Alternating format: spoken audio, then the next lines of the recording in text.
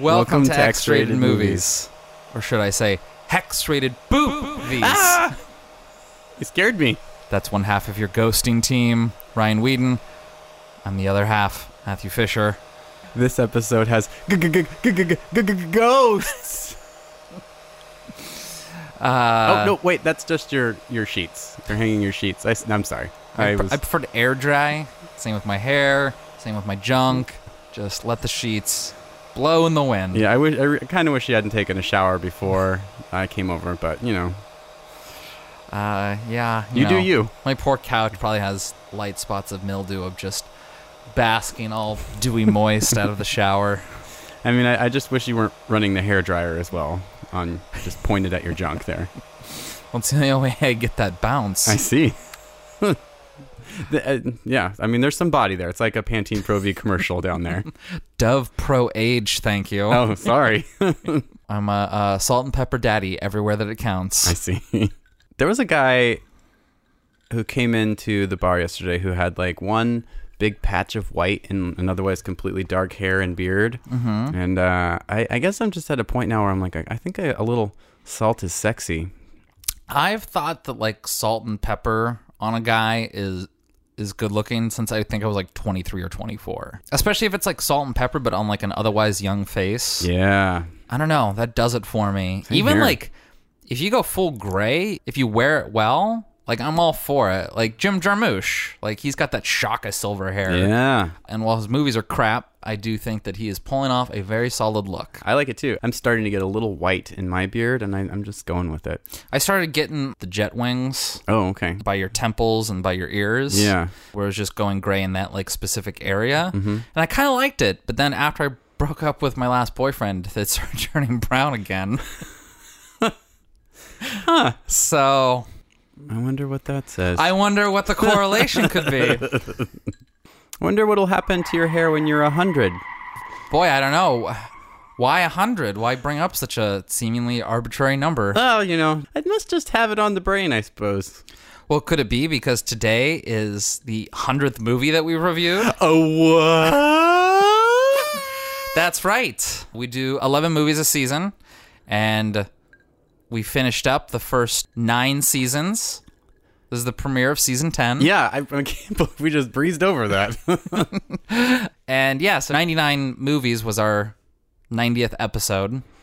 And so this is movie 100. 100. Being a fan of statistics and numbers and whatnot, I did a little research to see how our first 100 movies compares with another list of 100, the AFI Top 100. Oh, okay.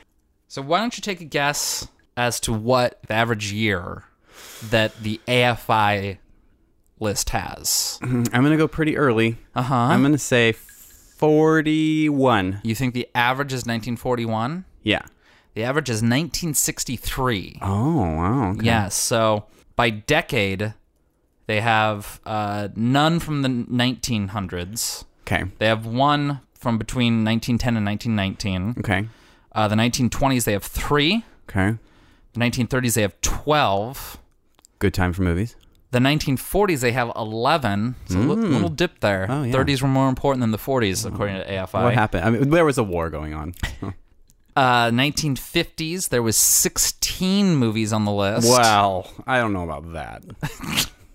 The 1960s have 17 movies. Okay. Then we get to the big one, 1970s, 20 movies on the AFI. A lot of good movies, American movies in the 70s. I'll agree with that. 1980s, there's 8 movies. So big drop off. Wow. In the 80s. Wow. 1990s, there's 11 movies from the 1990s. Really? Yeah, I was a little surprised by that. I can only think of 3 off the top of my head. Well, 4 if you count Forrest Gump. Did you do it with ours too? I did. Oh, okay. This ought to be good. So we have 0 movies from between in the 1900s. Yeah.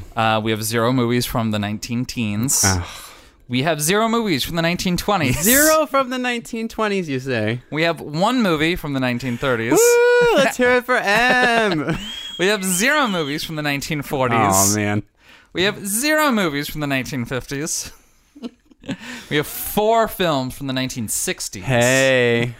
Really? Yeah. Okay, I'll believe you. We have 3 films from the 1970s. Really? Yeah. This is going to be good. I can't wait for this. We have 23 films from the 1980s. Uh-huh. We have 31 films from the 1990s. Wow. We have 15 from the 2000s and 23 from 2010 on. You're kidding. Yeah, we've done 23 movies from the last 8 years. Wow. So, now, I mean, some of this isn't fair because the AFI list, I'm going off the 2007 list. So, obviously, there's not going to be anything from 2010 or beyond for them. Right. But do you care to take a guess as to what our average release year was? 2004? 1996. Oh, okay. So, very much our heyday. Yeah. That makes sense. Then I broke it down because I wanted to see, I didn't do genre, but I wanted to see like some of the stats like director-wise. Okay. Mm-hmm. So some of these I kind of had to make an assumption on, but I wanted to see how many of the AFI movies are directed by cis hetero white dudes. Sure. Versus how many of our movies were directed by cis hetero white dudes. Okay. On the AFI list, I counted 96 out of 100 movies were directed by cis hetero white dudes. Oh, that's not good for America. And some of those I'm sort of being generous on. Like Singing in the Rain was like co-directed by Gene Kelly with Vincente Minnelli. Mm-hmm. And Vincente Minnelli, Liza Minnelli's dad, is widely believed to be gay. Okay. So you put him in the... I put that in the non-hetero. Okay. So that's nice. Yeah, that's generous. Not a single female director on the AFI. Oof. We've done better than that. And then if Please tell me. Yeah, we have. And then if we're just talking directors of color, we got M. Night Shyamalan and Spike Lee, and that's it. Ugh, that's pathetic. So I looked at our list. It's not as good as I thought. In terms of cis hetero white dudes, 75 of ours have been directed by cis hetero white dudes. Okay. We're moving in the right direction. If you add up these numbers, they don't quite add up because in some cases, the movies that we've picked were directed by queer people of color. But for female directors, I got 6. Hey, that's not bad. I am including the Wachowskis in this. Okay. As they identify as women now, so I'm putting them in the women category. I think you should. And then just for queer filmmakers in general, I counted it up, and there was 11 different ones. Nice. So I like it. So yeah, I don't know. I just thought it was interesting to break it down, see where the stats lie. Cool.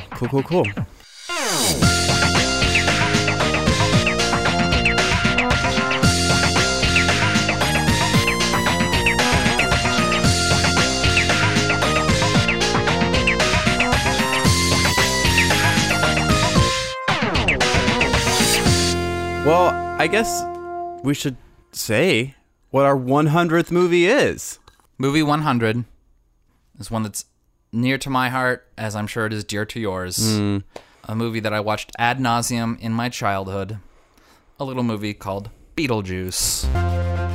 This is kicking off your new theme. Yes. New season, new theme, and this time I'm doing a tribute to one of my favorite podcasts, the Large Marge Sent Us podcast. I just want to say that we are both genuine fans of that show. Yeah, I look forward to it every week. 2 sweetie sisters go back and revisit movies that shaped their childhood. They're insightful. They have the best questions. They have the best banter. I just love their dynamic. They're hilarious. Yes. They make me laugh every time. So I look forward to that podcast every week. And it just, after listening to it for, I don't know, maybe a year now, I was just like, you know what? I want to go back and revisit movies from my childhood. Cool. I even texted my mom. I was like, what are some movies that I watched ad nauseum as a child? And she goes, Beetlejuice. That was her first response. Mm-hmm. So I was like, all right, it seems fitting. It's Halloween. Watch Beetlejuice a whole bunch. I got to do it. We hadn't done a Tim Burton movie yet. No. And this is a very Burton-esque romp. For having seen this movie 1,000 times, my eyes were glued to the screen yesterday.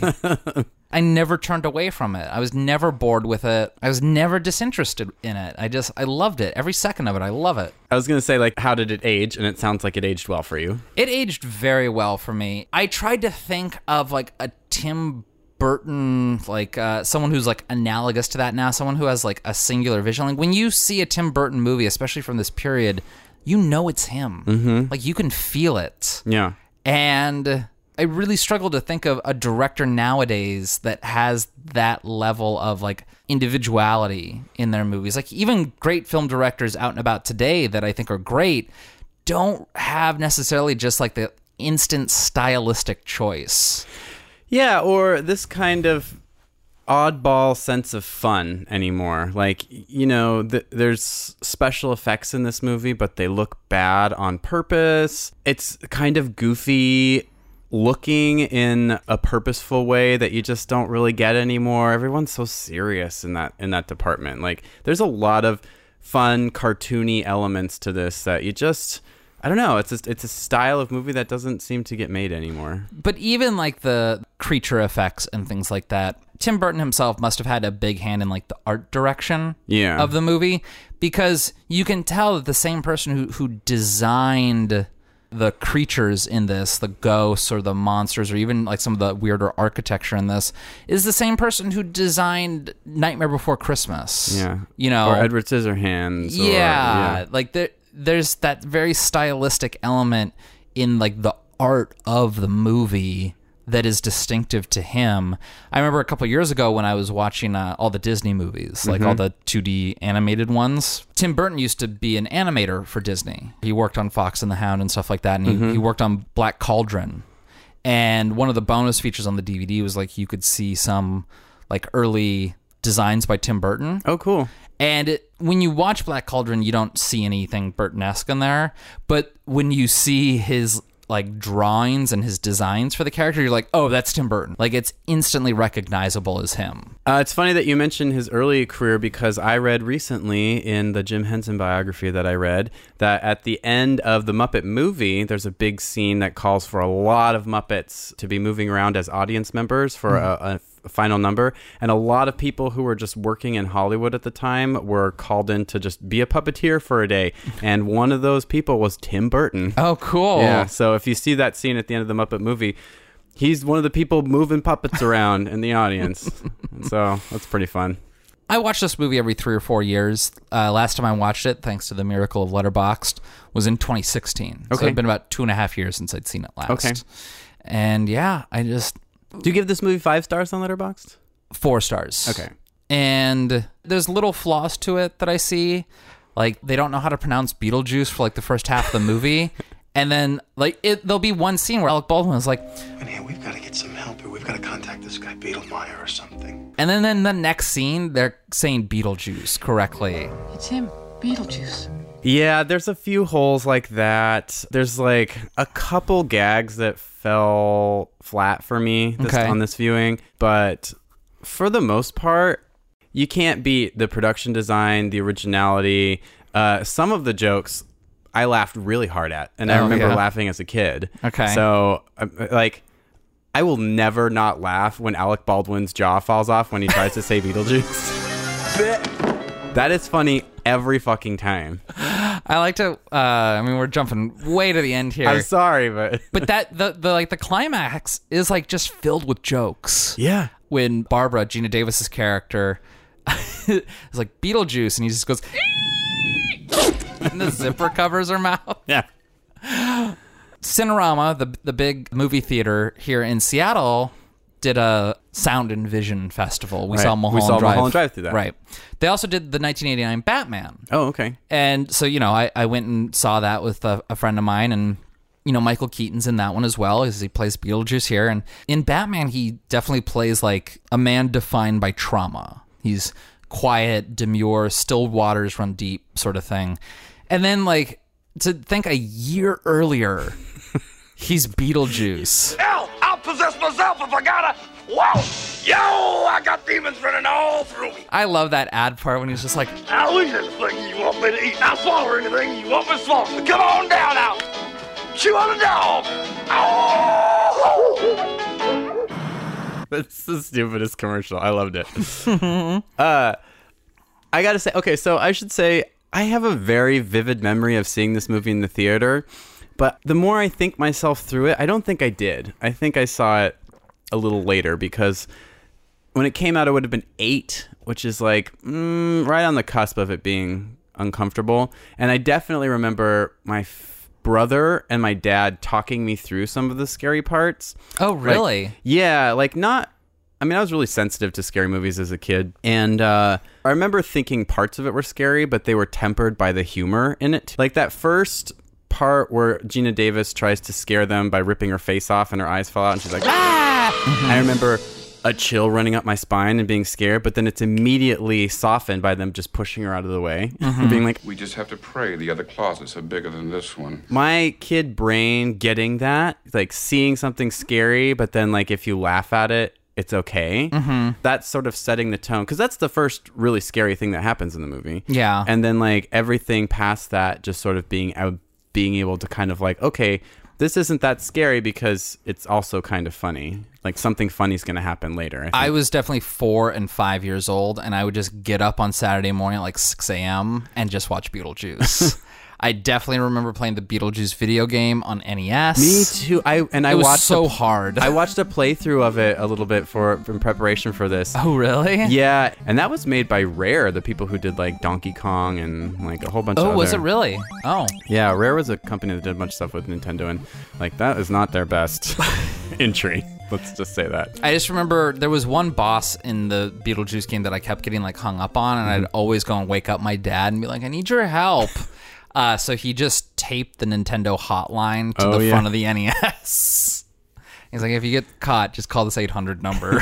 It's weird to think that this movie like spawned a Saturday morning cartoon. I know. And tons of action figures. I definitely had those. I didn't have the Beetlejuice action figure, but I definitely watched the cartoon show. Which is really bad. I watched a couple episodes last night. I'm like, this is really bad. It's so punny. It's just like packed with puns. It's one of those things where it's like you can tell that none of the original actors are involved in the voice acting, so it's like when I listen to it, I'm like, oh, I'm only hearing what's different, and that's bothering me. Don't touch that dial, because now the only place you can have a wild time with TV Zanius goes is weekday mornings on Fox. I'm ready, but are you ready for me? So wake up and smell my socks. But I definitely had like the toy of like Beetlejuice's grave that like you would open it up and you could put Beetlejuice in it, and then you'd close it and you'd like turn the Beetlejuice on or like pull it like a lever one direction or the other, and then when you opened it up, he'd be gone. Oh, where'd he go? Yeah, it was magic.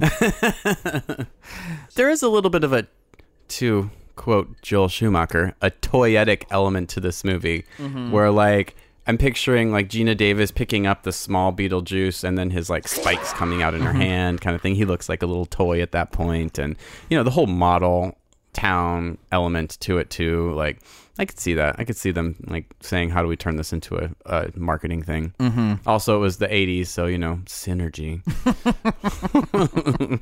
Nothing about it necessarily strikes me as like a kid's movie necessarily. Like, it's not super inappropriate. Like, they don't swear a whole bunch. There's only one F-bomb that I caught. Which I remember that was my dad's favorite part, when he kicks over the tree and goes, Nice fucking model! This is Michael Keaton's favorite role of his own. Which, it's weird to think, like, you know, we want to think that actors love playing, like, tortured dramatists or something like that, or, you know, they love playing, you know, the disabled, or, you know, love playing, you know, abused prostitutes or something. How boring would it be if he's like, Spotlight? Yeah, exactly. And it's like, I think that actors really kind of like the roles where they can, like, let their hair down and, like, just lose themselves in a role. Yeah. And I mean, it's such an iconic character too. I mean, he did Batman next, but whatever. You know, this is like an original thing that's never been reprised. Like, no one's ever been Beetlejuice before, like Saturday morning cartoon notwithstanding. Yeah, there is supposed to be a Beetlejuice sequel that Tim Burton's like supposedly working on. And I really, really wish they wouldn't. Because A, Tim Burton has definitely lost his groove. But B, part of the joy of Beetlejuice is that it has been marred by needless sequels. I mean, we should talk a little bit about the actual movie. Like, we're just talking about Beetlejuice, the idea. I want to, like, Catherine O'Hara's in this movie. It's a great cast. Love Catherine She's O'Hara. Great. Winona Ryder in one of her most iconic roles. I mean, I can't think of any earlier roles of Winona Ryder. But she looks great and is spectacular in this movie. Robert Goulet is in this movie. So this is one of those movies. Also over the weekend, I watched John Waters' Hairspray. Mm-hmm. I'd never seen it before. Oh, wow. It's real good. Yeah, it's a good movie. And both these movies have this like sort of like very conscious casting choices. Like Robert Goulet is not auditioning to be in Beetlejuice. No. Like someone had to decide like we need a Robert Goulet type to play this. Is Robert Goulet available? And they got him a script. And Yeah. we're like, can you just read this part? We're thinking of you as Maxie whatever. Maxie Dean. Maxie Dean. Just read it and think about it. But like Dick Cavett Dick in this, Cavett's in as this. like Dick Cavett isn't auditioning for movie No. roles. Like someone sought him out and was like, "We want you to be in this movie." You are a flake. You have always been a flake. If you insist on frightening people, do it with your sculpture. I was thinking about the Bechdel test for this movie and how really, unless you're counting the spider at the beginning as a dude, the movie has two female characters talk about something that's not a man. Yeah. Before two male characters with a name talk to one another. Because it's Alec Baldwin and Gina Davis, and it's the two of them. And then Gina Davis runs downstairs, and it's Jane. Oh, yeah. And she talks to Jane about selling the house. Yeah. So really, like, it takes a couple scenes. It's not till they go to town to the hardware store that they own. Okay, I had a question. I was wondering, like, why he just ran in and grabbed stuff and left. It's Maitland Hardware. That's their hardware store. I never noticed that. Okay. Yeah, like it's closed up because they're taking a staycation. Oh, that makes so much sense. Because I was like, why is he getting model parts at this tiny, like, store? Yeah. Got it. Okay. Yeah, it was Maitland Hardware. So yeah, he just runs in, grabs some of his own supply, got high on his own supply. And so like the first male character that he talks to is that barber, like that doddering old barber who might not even have a... No, he calls him a name. I don't remember what it is. The barber's like talking to himself, though. He's not really talking to anybody. But he says like, have a good one. Yeah. Like, by the way, Alec Baldwin's cute in this movie. oh, he's super cute. He in has this a movie. great butt. At one point, he's like holding a door shut, and I was like, wow, he's been doing squats or something. I don't want to say that he let himself go, but boy, back in the day, he was just trim. I mean, he still has a gorgeous full head of hair, but Yeah. That voice was still there, too, even back in the late 80s. Yeah. yeah, Very sexy. very sexy. Also, he must be a giant because Gina Davis is like 6'2", and they're the same height in this movie. That's true. Do you remember that? I just read this because I was reading her Wikipedia page, and I'd forgotten about this, that she qualified for the, like, 2016 archery team or something like that. I remember hearing about that. Yeah, She placed, like, 23rd out of 25 slots or something and went to the Olympics. Well, she sort of retired from acting because, like, being in Hollywood was, like, messing with her brain and, like, giving Yeah. her, like, anxiety attacks. Well, she is a member of Mensa, so she's smart.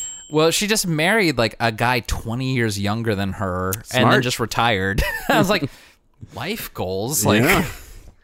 damn. That's what happens when you're a smart woman. Yeah. So I don't know. She got her Academy Award and just hung it up.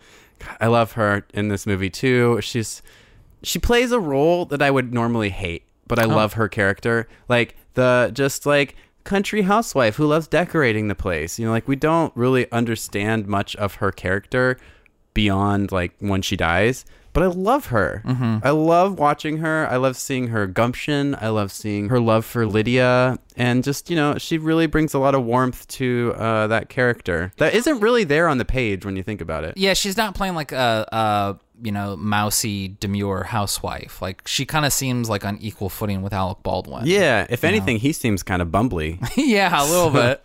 So...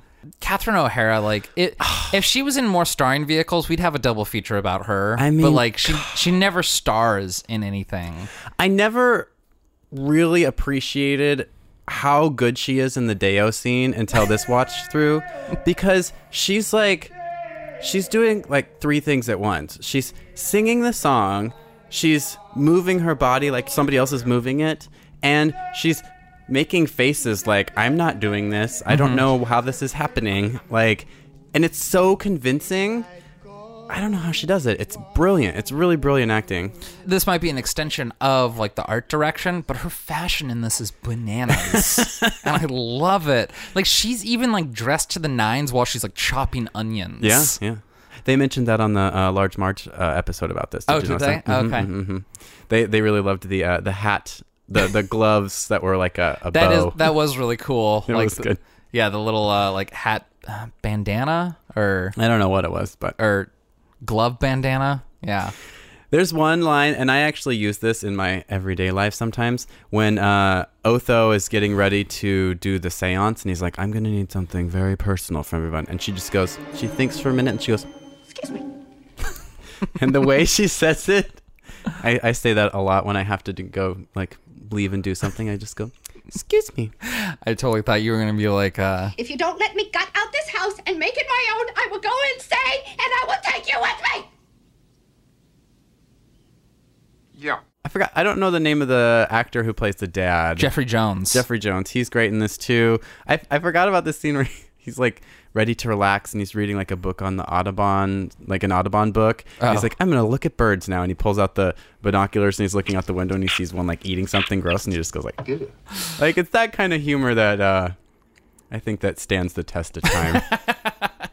That's the kind of stuff that it's going to make you laugh 30 years on. Yeah, I guess this movie is 30 years old, like pretty much exactly. Yeah. So Tim Burton didn't write this movie. It was written by like 3 different people, 2 of which wrote this and like nothing else. And then one of the other writers went on to be one of the writers on the Addams Family and did little else after that. But like the script itself seems so perfect for Tim Burton. Well, I read that he was approached with a bunch of different scripts after the success of Pee-wee's Big Adventure, and this was the only one that caught his eye. Okay. Yeah. In watching it, it seems like the Lydia character, Winona Ryder's character, is really kind of custom. Like, that's his proxy. Like, I feel like that's his childhood self that he injected into the movie. Live people ignore the strange and unusual. I myself am strange and unusual. I mean, I don't want to say that it's odd, but I would say that it's out of the ordinary that he chose a girl as his proxy in the movie. Like, the Maitlands are sort of the audience proxy. Sure. But where Tim Burton injects himself is definitely through Lydia. He's also just sort of that character that's always just out of place in the banal, in the everyday, that normal people, although, I mean, Delia Dietz is not normal by any means, but, you know, like, in that country home, she feels really out of place, and that's just where most people would be like, oh, I can't wait to settle in and you know, have eggs for breakfast and from our chickens and blah, whatever. That is a good point. I didn't think about the fact that it's interesting that he made his proxy a woman. I mean, she's not necessarily the star. She has a big supporting role, I would say. Yeah, she's almost on screen more than Michael Keaton, I think. That could be. Yeah. I mean, Michael Keaton's not in the movie terribly much. It's just he's just such a scene stealer when he is in the movie. But I think about watching this as a kid, and also like one of my favorite scenes now is right after the spikes come out of him when Gina Davis is holding them, and he's like, I'm feeling a little anxious, if you know what I mean. It's been about 600 years after all. I wonder where a guy, an everyday Joe like myself, can find a little action.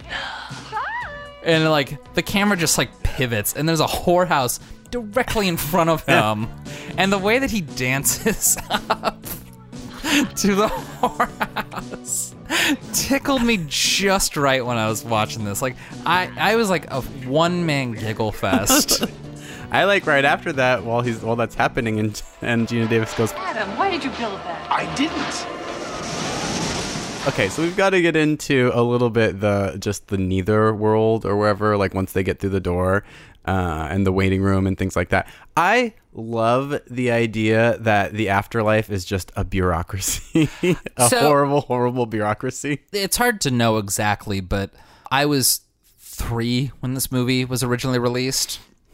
I can't know for certain what it was like to, say, be into goth culture when this movie was released, but I have a feeling that if you were into goth culture, you would like this movie upon its release. Probably. Like, you know, I feel that if that was your thing, those early Tim Burton movies were probably right up your alley. Do we have any goths that were old enough to see this movie in the theater? Rias, if you're listening, please chime in.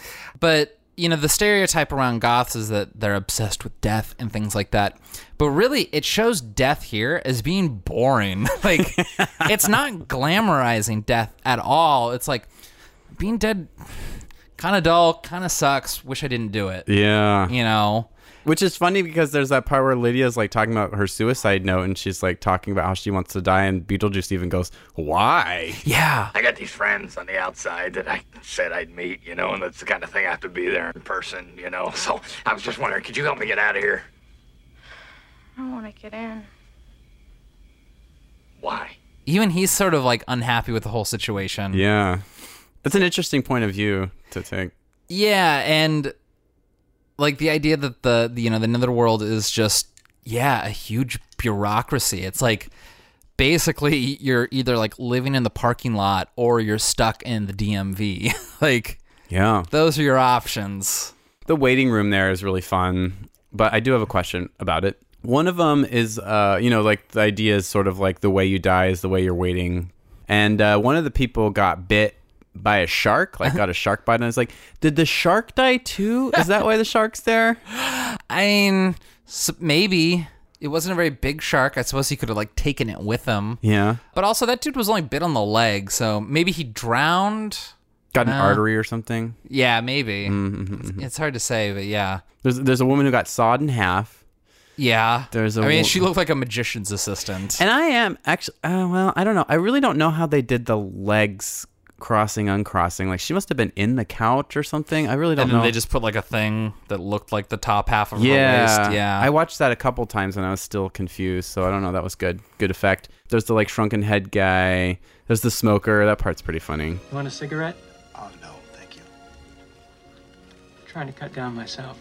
Dumb junk like that when I was a kid, I takes the scare out of it. Like, you can laugh at it, you know? And I should have looked it up, but once their number's finally called, the guy who's been flattened in like a car accident comes to the door and he's like, Maitland's party at 2. That's some great character actor whose name I can't remember, but he was in tons of stuff throughout the 80s. And yeah, there's just this endless lines, like the opening scene in the apartment when Jack Lemmon's like crunching away at numbers. But in this case, it's all skeletons, just data processing and number crunching. Yeah. I mean, while we're talking about Large Marge Senna's podcast, one of the sweeties brought up the fact that, like, why is there so much paper in this area? Like, if they're ever going to update, they're going to save on a lot of paper. Like, that's a good point, actually. I mean, it was still the 80s. They didn't, things weren't totally computerized yet. Yeah. I wonder what Netherworld computers are going to be like.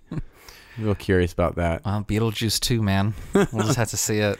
Do you think the keyboards are they look like they're made out of bones? You think they've only upgraded to like typewriters?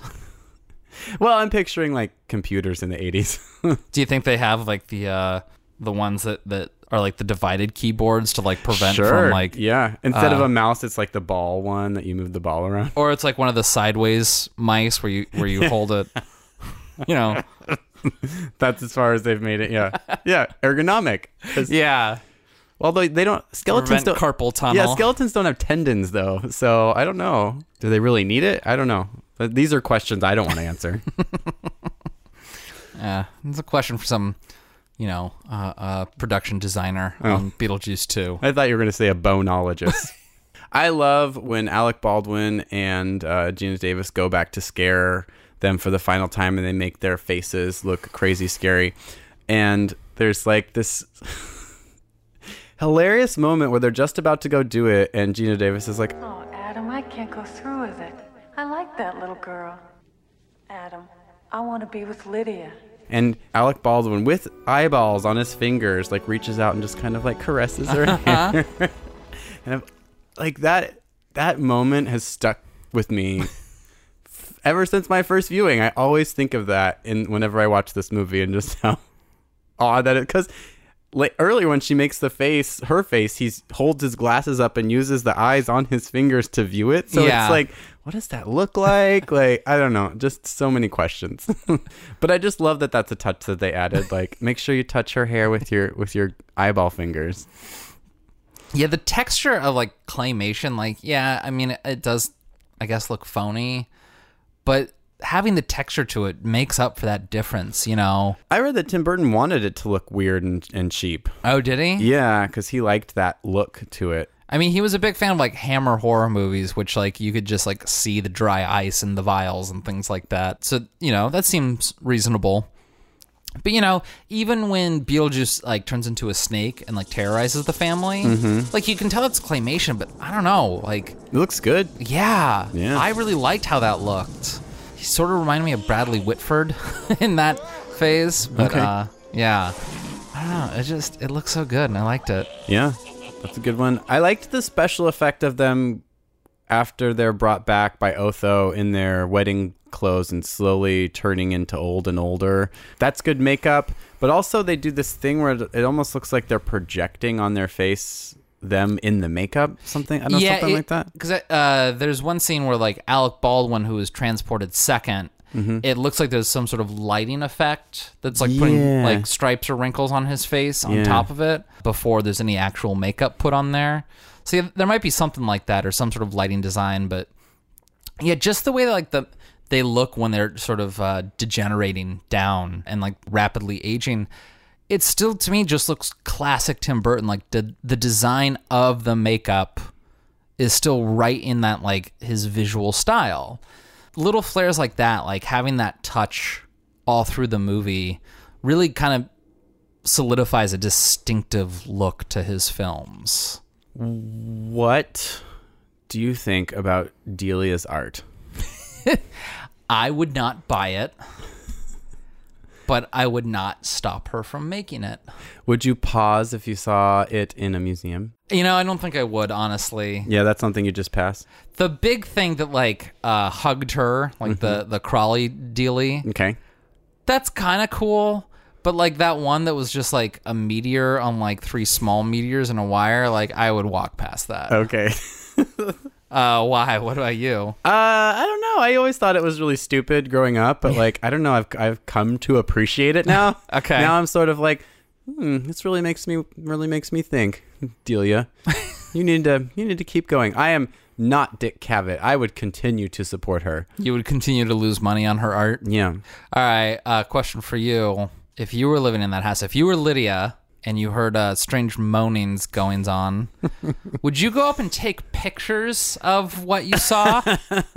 Like that's one thing that like bothered me this time is like she goes up when the Maitlands are trying to like, you know, be ghosts and they put on sheets and like start moaning. Yeah, such good moaning from them, both of them. I really like that. But Lydia comes up and she's like, if you guys are going to do your weird perverted sexual stuff, keep it in your bedroom. And it's like she's taking Polaroids. I'm like, why would you do that? No, that's a level of shaming that I am uncomfortable with.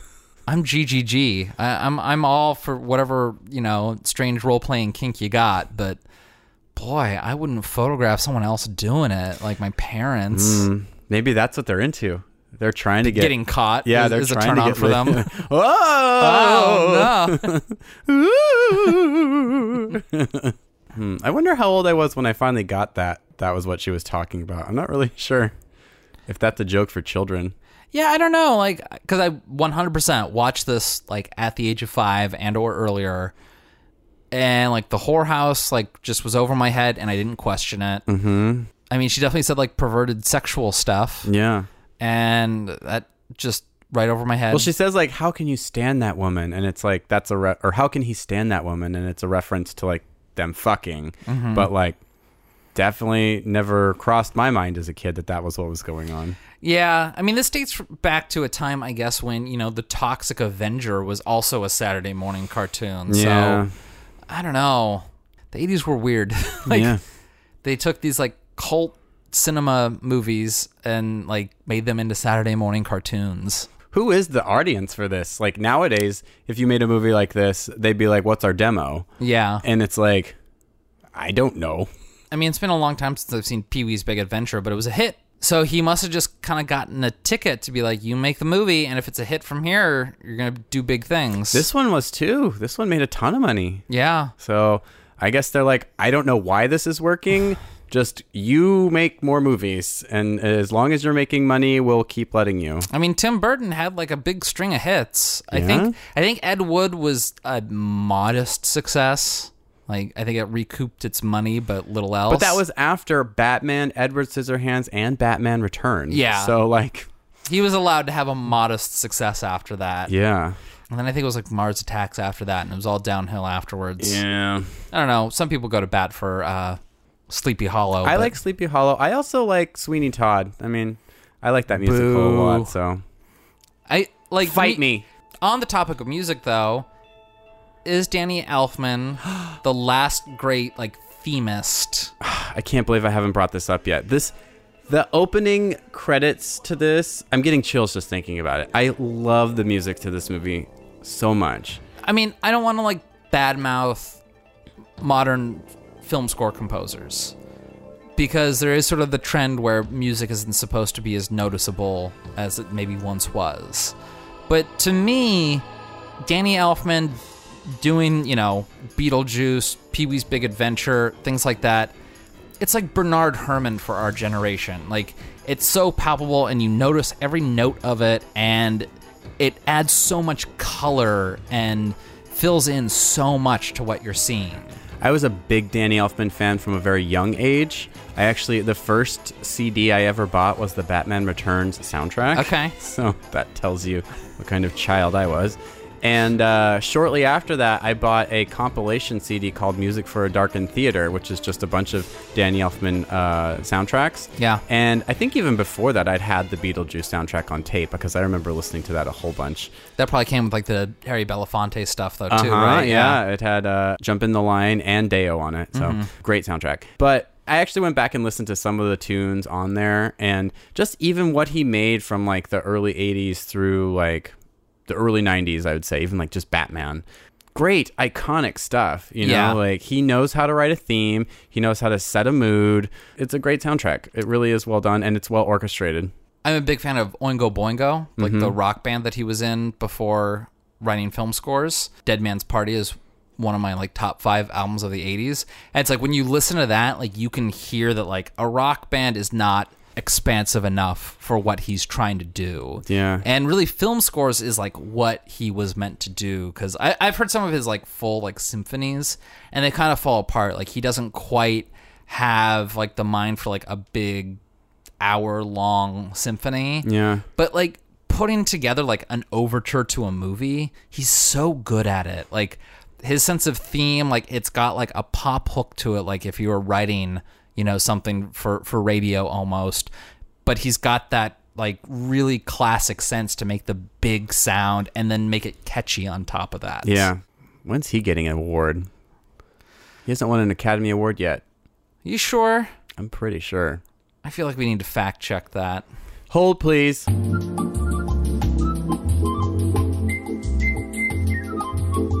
He's been nominated for 4, but he hasn't won any.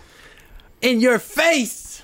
Just on the subject of Danny Elfman still, I just want to say, in like, I think it was 9th grade, my English teacher made us go around the room and say what your favorite music is right now and why. And I just remember when they're going around the room and they came to me and I said Danny Elfman. Like, it was one of those things where people in front of me like turned around and were like, what? And, it was one of those things, like I said it so confidently, being like, oh, I'll just say this because this is what I'm listening to all the time. But then as soon as I saw the way people reacted to it, I was like, oh no, what have I done? I only have one other note.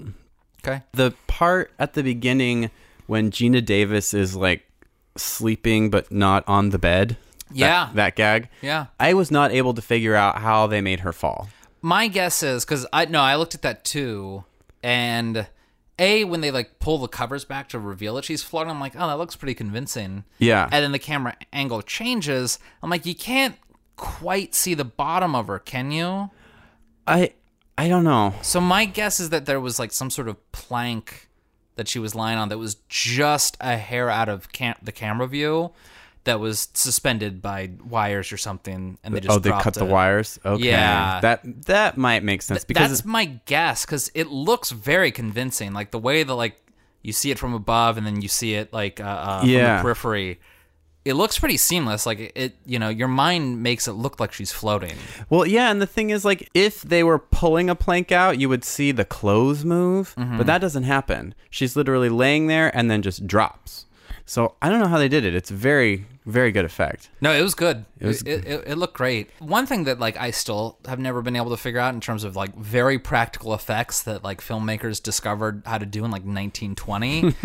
Is like being in front of a mirror and not seeing the camera, but like they're like moving objects to show that they don't have a reflection.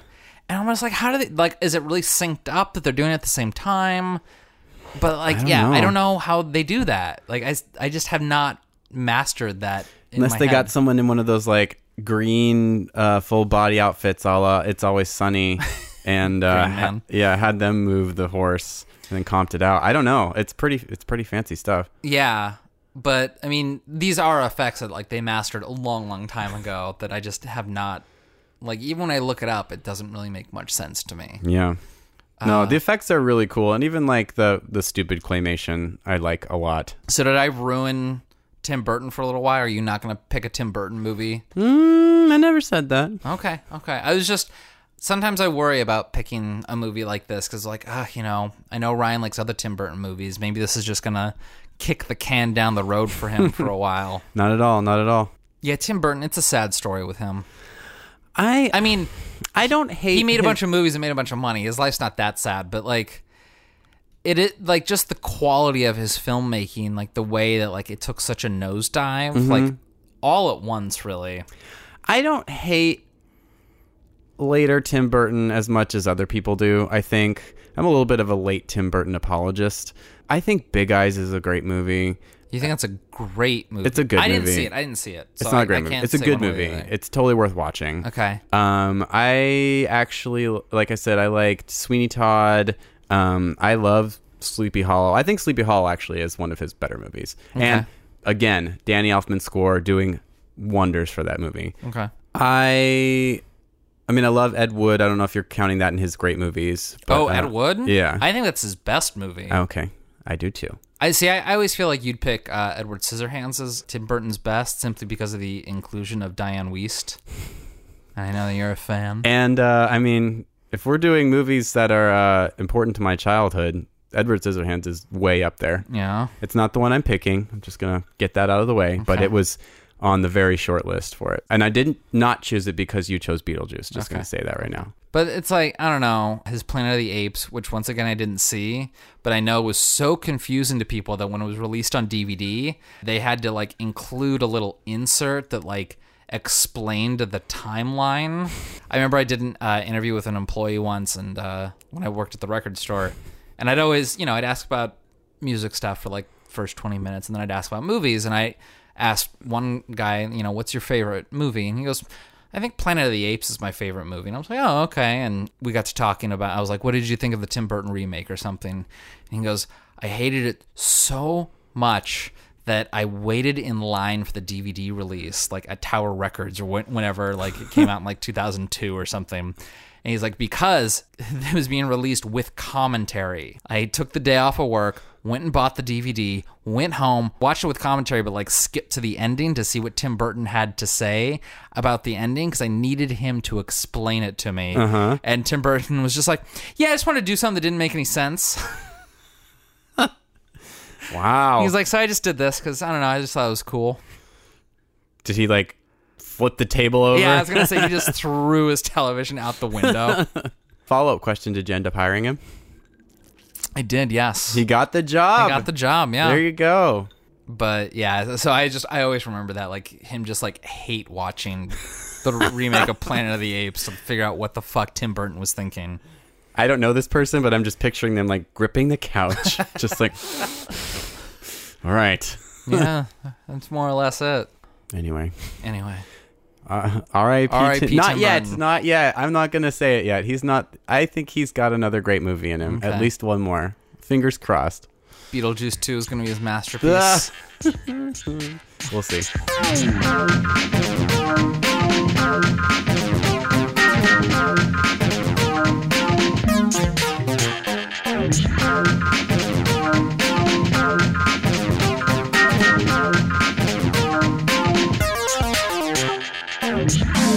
Do you have any final thoughts about Beetlejuice? Out of all the movies that I watched from childhood, this is the one that I revisit the most, and I'm never disappointed in it.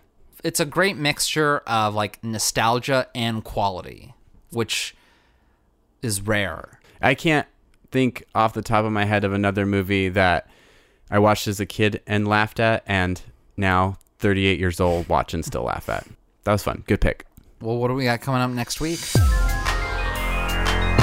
I don't feel like you might have gotten enough choice in this, our Schlocktoberfest season, Matt. You seemed really sad when we talked about how you would have limited choices just with like where the double feature laid and everything. And so I'd like to play a little game with you. This is the next step in me slowly turning this podcast into a game show. And we're going to play a game called Pass the Buck. And what that means is I've got 4 envelopes, identical envelopes. I feel like you rated 4 Clue games and pulled out the envelopes. 3 of these contain horror movies that I've chosen from my list that I would be absolutely happy to talk about. Okay. But one of them contains the buck.